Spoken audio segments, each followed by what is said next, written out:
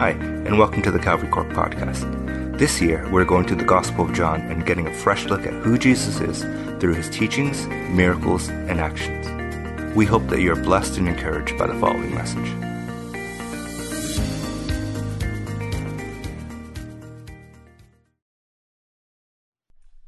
Well, hey, thank you so much to David for the reading. Thanks for the kids moment. I know that everyone's going to be frantically counting how many times I use the word presence during this message. And thanks so much, Erica and your dad, Jan, for leading us in those songs of worship.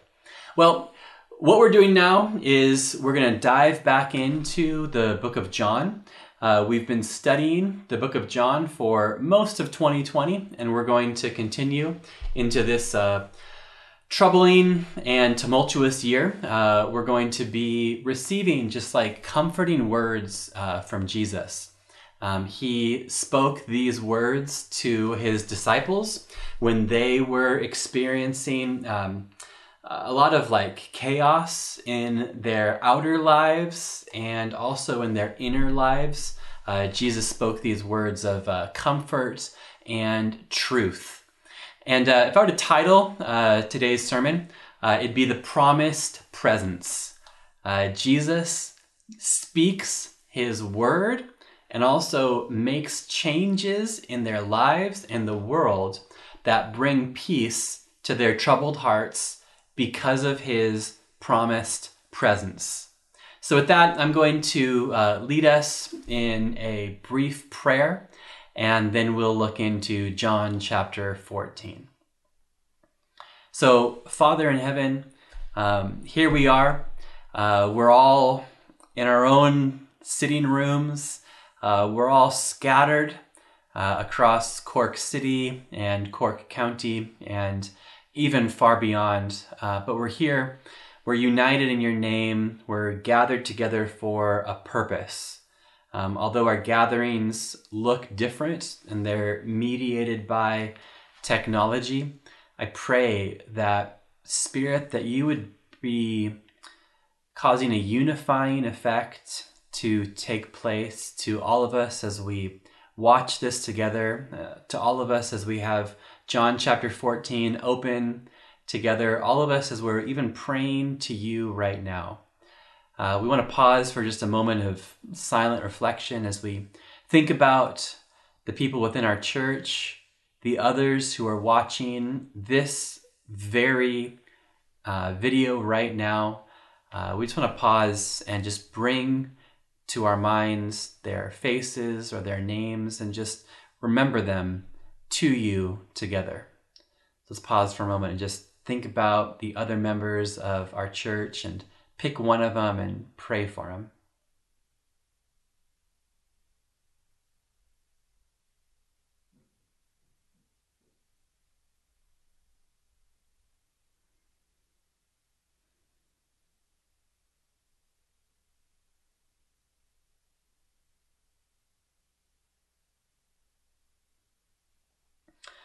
And Lord, we're not together, we're not face to face. We wish we could be, but we do just acknowledge that you have brought us together, Lord. You've redeemed people from every tongue and tribe and kindred. You've redeemed people all over Cork City and County. And together, we want to give you our attention. We want to be learning from you. We pray that you can just be speaking words of truth and comfort to our anxious hearts. We pray this in the name of Jesus. Amen. All right, so even just simple acts like that of consciously praying for one another, I think are valuable routines and rituals and habits that we should continue during this extended time of separation. Not only should we pray for one another, perhaps you could even let somebody know that you've been praying for them. Let's fight against the isolation. We said it a lot in 2020, and we're saying it again now. We're on our own, but we're not alone.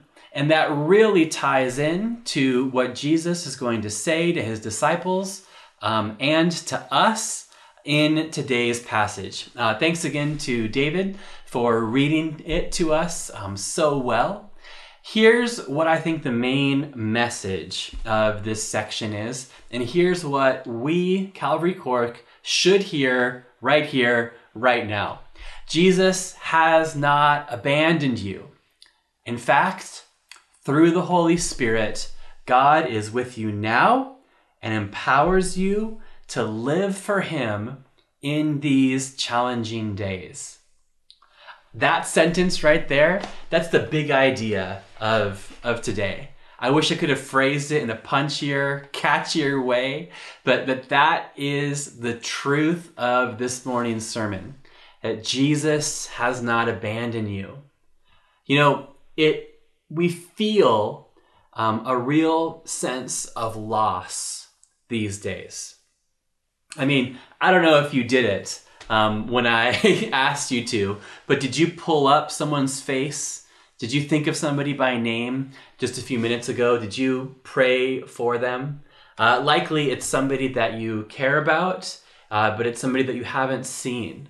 And so we pray about them, and we pray for them as a expression of absence and loss. And we miss you, and we pray for you. Well, this whole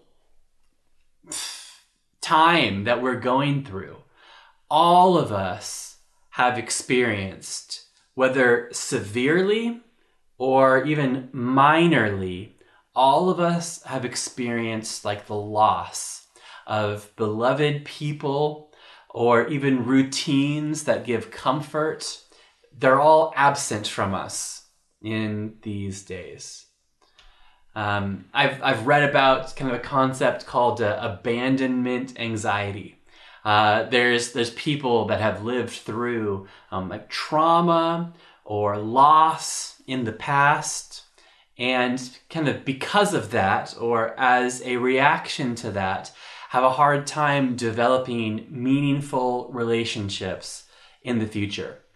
I kind of wonder, like, is the world going through a time of trauma and loss? And I wonder, how are we going to be able to interact with others in the future?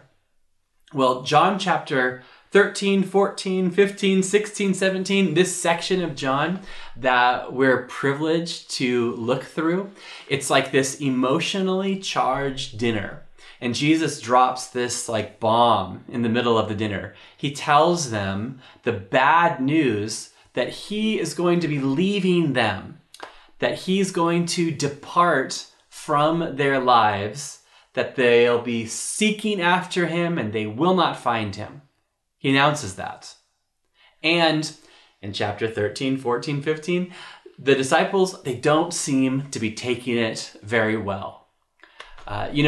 People talk about like the 5 stages of grief. You know, there's times of bargaining and denial and anger. And, we see some of these present in the disciples.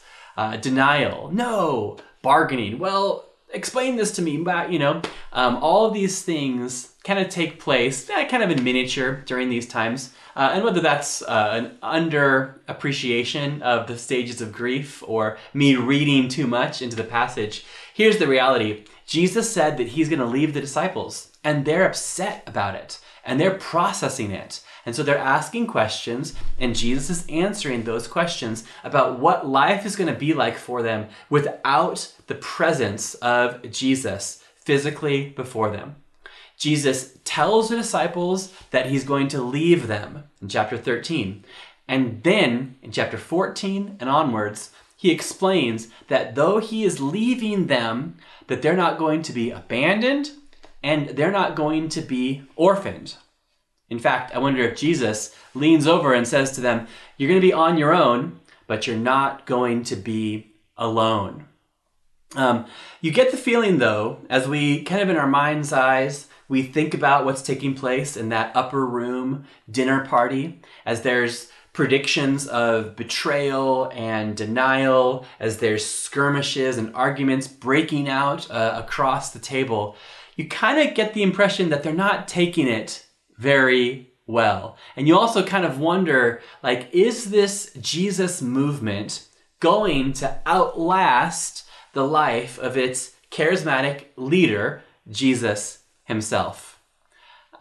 His like lovable, bungling interns don't really inspire the confidence that they kind of need, or that we need when we think of, is this movement going to outlast its founder? I mean, think about Apple Industries, after the death of Steve Jobs. Such a visionary, such a powerhouse. And then the new CEO has some really big shoes to fill. We think about various even sporting teams and their coaches or their manager. You think about what Liverpool is going to be like after Jurgen Klopp when he retires. That's going to be a big shoes that need to be filled. But the loss of Jesus is more than the loss of like a visionary CEO or the loss of like an amazing coach. It's not compared to the leaving of a CEO, but Jesus says it's going to be a bit more like losing a parent. I mean, read with me verses 15 to 19. He says this: "If you love me, you'll obey what I command.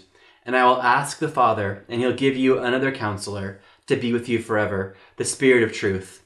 The world cannot accept him because it neither sees him nor knows him, but you know him, for he lives with you and will be with you. And will be in you. I will not leave you as orphans." Verse 18, "I will come to you. Before the long, the world will not see me anymore, but you will see me. Because I live, you also will live." And he goes on. But he describes the situation.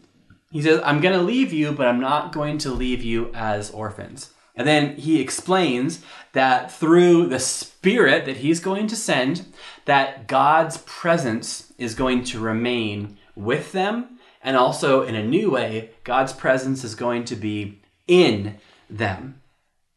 So the gift of the Holy Spirit is so valuable that Jesus says that he is okay with leaving them because he knows that they're going to be better off without his presence as long as the Spirit of God is with them.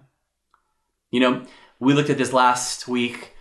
Jesus says that he's going away, but once he departs and sends his Spirit, they're going to accomplish great things. They're going to accomplish even greater things. Now, verse 16 explains more. It explains why they're able to survive or to thrive even after Jesus departs. Jesus, the one who walked physically in front of them, the one that protected them from angry mobs, the one that answered on their behalf, the one that fed them, the one that calmed the seas, the one that on and on and on. He says, I'm leaving, but you'll be okay. And the reason why you'll be okay is because through the Holy Spirit, God is now with them. Now, just think about this. Jesus' title, he's called Emmanuel, which means God with us. The disciples have had God with them for the whole physical ministry life of Jesus. 3+ years, God has been with them. He leaves, but he says, and God is going to be with you all over again through the coming of the Holy Spirit. The Holy Spirit is described in these personal terms, this personal language. Verse 17, which I read just a few moments ago, describes the Spirit as him. That's all these like masculine pronouns that are used about the Spirit. That means that he's not an impersonal force or a concept, but is a person. He's called, in verse 16, he's called the Parakletos. Parakletos. Maybe I'm pronouncing the Greek word wrong, but this word is rendered in different translations, different ways. Right now, I'm reading from an NIV Bible. This is actually my mom's old study Bible. I've enjoyed reading this for the past while as I've been back in California, noticing the things that she has underlined, the little thoughts that she's written. But anyway, that's beyond the point. The point is, in the NIV translation, it says, I'll ask the Father, and he'll give you another counselor to be with you forever, the Spirit of truth. Other translations render that word, parakletos, they render it as another comforter, or as an advocate, or as a helper. Now, sometimes in our English translations, when there is a certain time that a word is translated in a variety of different ways, that always is kind of a clue that you should think, there's probably a lot of significance that these various translators are trying to bring about. So, as I mentioned, the word parakletos, it technically means someone who comes alongside and helps. Para means alongside, and then also helps and gives strength. This word, ancient Greek writings use this word to describe a legal help, someone who comes to your defense in the court of law. Hence the translation advocate that some translators have chosen. It also is described as, someone who helps when we're down, and the word comforter is used there, but also as one who makes strong. Anyway, there's all these ways to understand this title or this name of the Holy Spirit. But more than various ways of translating parakletos, the first word, another, is, I think, very interesting. He says, I'm going to send you another counselor, another helper, another advocate. And that word is allos in the Greek. And allos means another of the same kind. He says, you've had God with you this whole time. And now I'm going to leave and I'm going to send another of the same kind.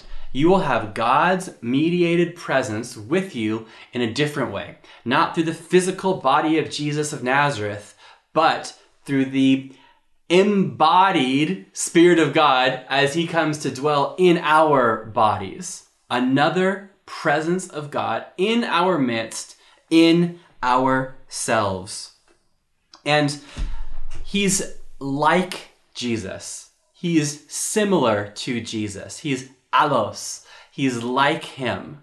That means, and I think Sam Albury used this phrase, he's a very Jesus-y spirit. That means that he acts in such a way that is similar to how Jesus acts, which makes sense because they have the same source, which makes sense because they're Father, Son, and Spirit, one God. And so the Spirit is like Jesus. He's not like a substitute teacher that when you come into class and you find there's a new teacher and he is teaching the class completely different than the previous teacher usually does. Or it's not a childminder that comes, and this childminder has different rules for the kids than the parents do. Nope.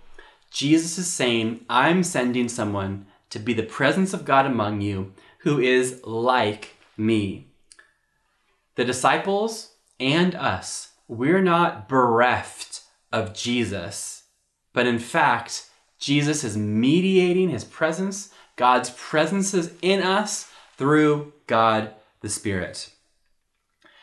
Now again, even just the idea of presence, during This year, during this extended time of isolation and separation, we feel the lack of presence of our friends and our family. Like at least I do. And although we're all quick to complain about Zoom and how we don't like it and all the screens and there's challenging, whenever I hop in on a Zoom meeting, if it's a Wednesday night prayer meeting or if it's a guys group or if it's this or that or the other thing, somebody always says this: guys, it's just so good to like almost be in your presence, even though it's not the same thing, but yet there's this desire that we have that will even take a substitute presence in our lives, mediated through a TV screen. We feel isolated and lonely often. And there's a time when the loneliness hits even harder, and that's when we're going through a trial. When you go through a trial, and you have your friends and family rallying around you to support you, it makes the trial bearable. But when you endure hardship and you're all alone, it's almost too much to bear. We hear these stories of people who are alone throughout this lockdown, people being sick. We read or we hear stories of people even in COVID units dying alone, perhaps with family in the next room if they're lucky, or not even that. We read about this and man, it just isn't right. It stings because we're not meant to be alone. Jesus is saying here in this passage that the same thing is true of us spiritually. We can't face the challenges of the Christian life in our own strength. We can't do it on our own if we're left alone. And that's one of the reasons why Jesus sends his Spirit to be with us. We can't handle the challenges of the Christian life on our own, so God comes to live with us, to empower us from the inside out to do so. And this Spirit of Jesus, the Holy Spirit come down, he's with us forever. He's not like a free trial, not like a sample, but is with us forever. Do you see that there in the passage? Not only in John 14 does Jesus describe the presence of the Spirit being with us forever, it reminds me of what he says in Matthew chapter 28. He says, I am with you always, even until the end of the age. I am always going to be with you. And then the next thing that takes place is Jesus ascends into heaven. And the disciples are there, Luke's gospel tells us, and they're there kind of without Jesus. So, which is it, Jesus? Are you going to be with us forever? Or do you leave physically? Well, guys, the way that Jesus is with us forever is through the indwelling Holy Spirit of God. Jesus is with you because the Spirit of God is with you. He's not just near us, and he's not just with us, but he is within us. He's closer than we can imagine, and this relationship is more permanent than we can fathom. One of my professors from seminary, Dr. Carl Laney, puts it this way: Christ's stay on earth was temporary, a mere 3.5 years of public ministry. But the Holy Spirit is sent to be with you forever. What an encouragement to know that when we face burdens that are beyond our ability to cope, the Holy Spirit is ever present to provide necessary assistance. So Jesus was present with the disciples for a while and then leaves. But my friends, the Spirit of God is with you now and always. On your darkest day and on your best day, today and tomorrow. Verse 20 says, I am in you, just like I am in the Father. Verse 23, it speaks of the Father and the Son making their home in us, all through the Spirit. There's much more to be said about the Spirit's work.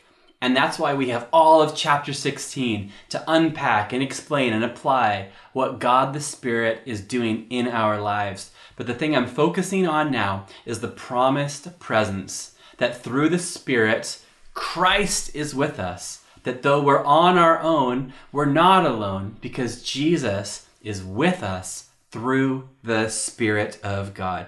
God, the Trinity, is present in the believer by the Holy Spirit. Like their home is made in us. Now, in these days of lockdown, we're spending a lot of time in our homes. Do you know that the Father and the Son are said to make their home in you by the presence of the Holy Spirit? Sylvester O'Flynn says this: there's a divine indwelling. No longer would Jesus be seen and heard with the outer senses, but the Spirit dwelling within would enable the disciples to understand more fully all that Jesus had taught. Just for me, thinking about God in me or God in you, it's hard to believe. It's even harder to explain, but this is something that we take on faith. That in our feelings of isolation, in our experience of isolation, God is with you. Now, briefly, we see that Jesus has not abandoned you. He didn't abandon the disciples, and he won't abandon you. In fact, through the Holy Spirit, God was with them, and God is with you. And thirdly, finally, and he empowers you to live for him in these challenging days. The Spirit is there to mediate and bring the presence of Jesus in our lives, but that's not the only thing that he does. He also empowers us to live changed lives. And again, we'll speak about this more in chapter 16, but verse 15 says this: if you love me, you will obey what I command, and I will ask the Father, and he will give you another counselor, and he will be with you forever. In verse 15 of John 14, Jesus says, there's an ethical aspect to following me. Don't just believe in your heart, but live with your life and follow the things that I command. The very next thing he says is, and you can't do that on your own. That's why you need the help of God, and that's why I'm sending the Holy Spirit, another helper, to come along and to be in you, not temporarily, but forever, to empower you to obey what I command and to send you out in these challenging days. Paul says that our bodies are the temple of the Holy Spirit. Can you fathom the Old Testament temple with all of its ornate rituals and all of its gold-laden outer accoutrements?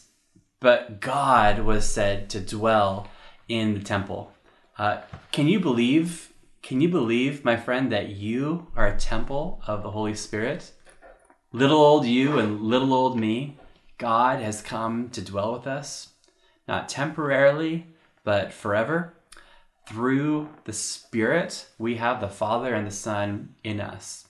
So, on that, let me just say one last time, Jesus has not abandoned you. Not now, not ever. In fact, through the Holy Spirit, God has come with you now today, believer, and empowers you to live for him during these challenging days. With that in mind, let me pray for you. Lord, I pray for my brothers and I pray for my sisters, the young and the old, the ones that are really, truly feeling the isolation in their bones right now, and the ones that aren't. I pray that the closeness of you via the Holy Spirit might even be felt. Even as we have one final song to sing together, that can just be a reminder of the closeness of you to us. May this be a word of comfort, a word of refreshing to your exhausted, to your spent people. The good news that you have not abandoned us, but by your Spirit, you are with us now, and you'll empower us in the future. Thank you, Lord Jesus, for sending your Spirit. We pray this in the mighty and the wonderful and the powerful name of Jesus. Amen. Okay, so we've one final song for us to sing together. And then we're going to end by just receiving a blessing from Erica. So over to Sweden, and we're going to be led in a final song together. God bless you, my brothers and sisters. The Lord is with you, and that is great news. Thanks for listening. If you'd like to know more about Calvary Cork, you can visit us online at www.calvarycork.org or follow us on social media.